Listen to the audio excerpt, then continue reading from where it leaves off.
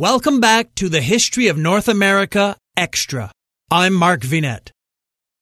The Maesta Panels, Chapter 41. Surrounded by the GDF, Wade and Julia were quickly approached by one of the female agents, asking them to divulge the whereabouts of their two pursuers. Wade told the agent about the dig zone, specifying that the men in question had head wounds but were armed. The agent turned and rushed towards the described location, a dozen other agents in tow. Of the remaining officers, a man wearing a lighter-colored jacket, the only agent not carrying a weapon, made himself known to Wade and Julia by advancing directly towards them with an air of authority. "My name is Agent Orsini, and I am in charge of this unit. Are you all right, Mr. Wade? Miss Cartier?" They both nodded, waiting to hear more, still wondering if he and his brigade were friend or foe. Orsini continued, "We were made aware by a credible outside confidential source of your situation." Realizing the man in charge was talking about Sasha, Wade sighed with relief, pleased that Denari's security expert continued to be very effective. Orsini directed instructions to one of his men, then turned back to Wade and Julia. "Although we were not aware of your exact location in Florence, we identified the men seeking you and secretly followed them here." "Who are they?" asked Julia, finally feeling comfortable and safe in the presence of Agent Orsini and the men and women of his unit. Before Orsini could respond, he heard confirmation on the remote speaker microphone attached to his upper left side jacket pocket that two wounded men at the dig site had been disarmed and apprehended. Wade looked at Julia, relieved. Orsini acknowledged the incoming information, then directed one of his agents to call in a multiple occupancy ambulance. "Who are they?" Julia asked again. "These two men are officers from our agency. Officers gone rogue." Orsini's announcement was met by two perplexed looks, staring right back at him. He continued to explain. "These men are part of our agency's National Cultural Treasures Division, overseeing cases of art theft, counterfeiting, and smuggling. They were recently approached by a friend of yours, I believe." He glanced down at his small open notepad. "Ms. Taviana Buenosegna." "Yes, she was my best friend. Did they kill her?" "They are the prime suspects." "But why?" "According to our internal records, Ms. Buenosegna contacted our agency for help and met with both officers, relating her ongoing search for some lost paintings by one of her ancestors.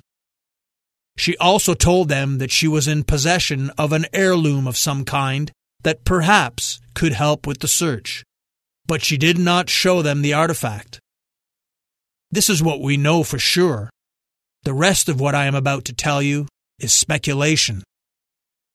Julia sat down on a nearby stone bench provided for the comfort of tourists. She finally understood why Taviana insisted on not involving the police. "We believe the two men concocted a plan to use your friend's information and heirloom to find the missing artwork themselves and sell the paintings on the black market. A market they knew very well." "You mean this was all about money?" Julia exclaimed with a tinge of sadness and regret in her voice. "Yes, this is what we think.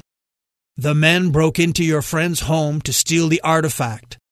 They probably killed her when she unexpectedly returned to her apartment and was unwilling to divulge the location of her family heirloom." Wade, still standing, placed his hand on Julia's shoulder as she sank lower in the bench, dejected. She looked at him and tried to smile, but it just wasn't happening. Wade finally spoke, with anger in his voice.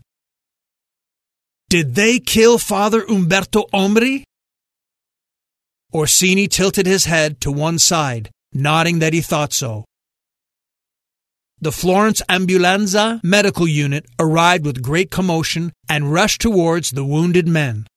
Wade felt his mobile device vibrate, having turned the alert sounds off hours ago. He had, by now, forgotten about the scroll document in his back pocket and photos sent to Andalusia. His curiosity was reignited. He gave Orsini the scroll, then joined a tired and disheveled Julia on the stone bench, intent on reading what Denari's translator had discovered.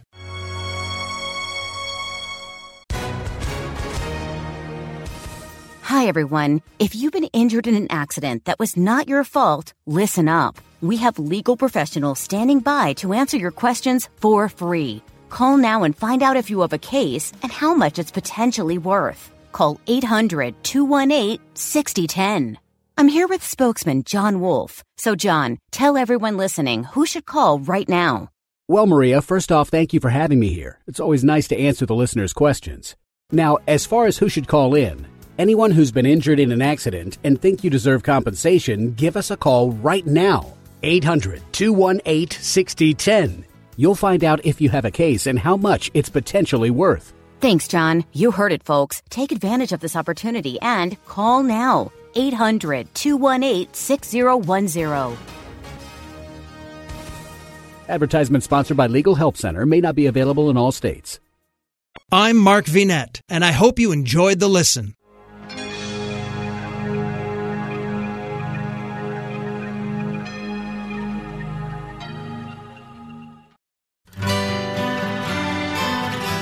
The Historical Jesus Podcast is the sweeping saga of the life and times of Galilean Jesus of Nazareth, as well as the faith, religion, and church founded to honor and disseminate his acts and teachings.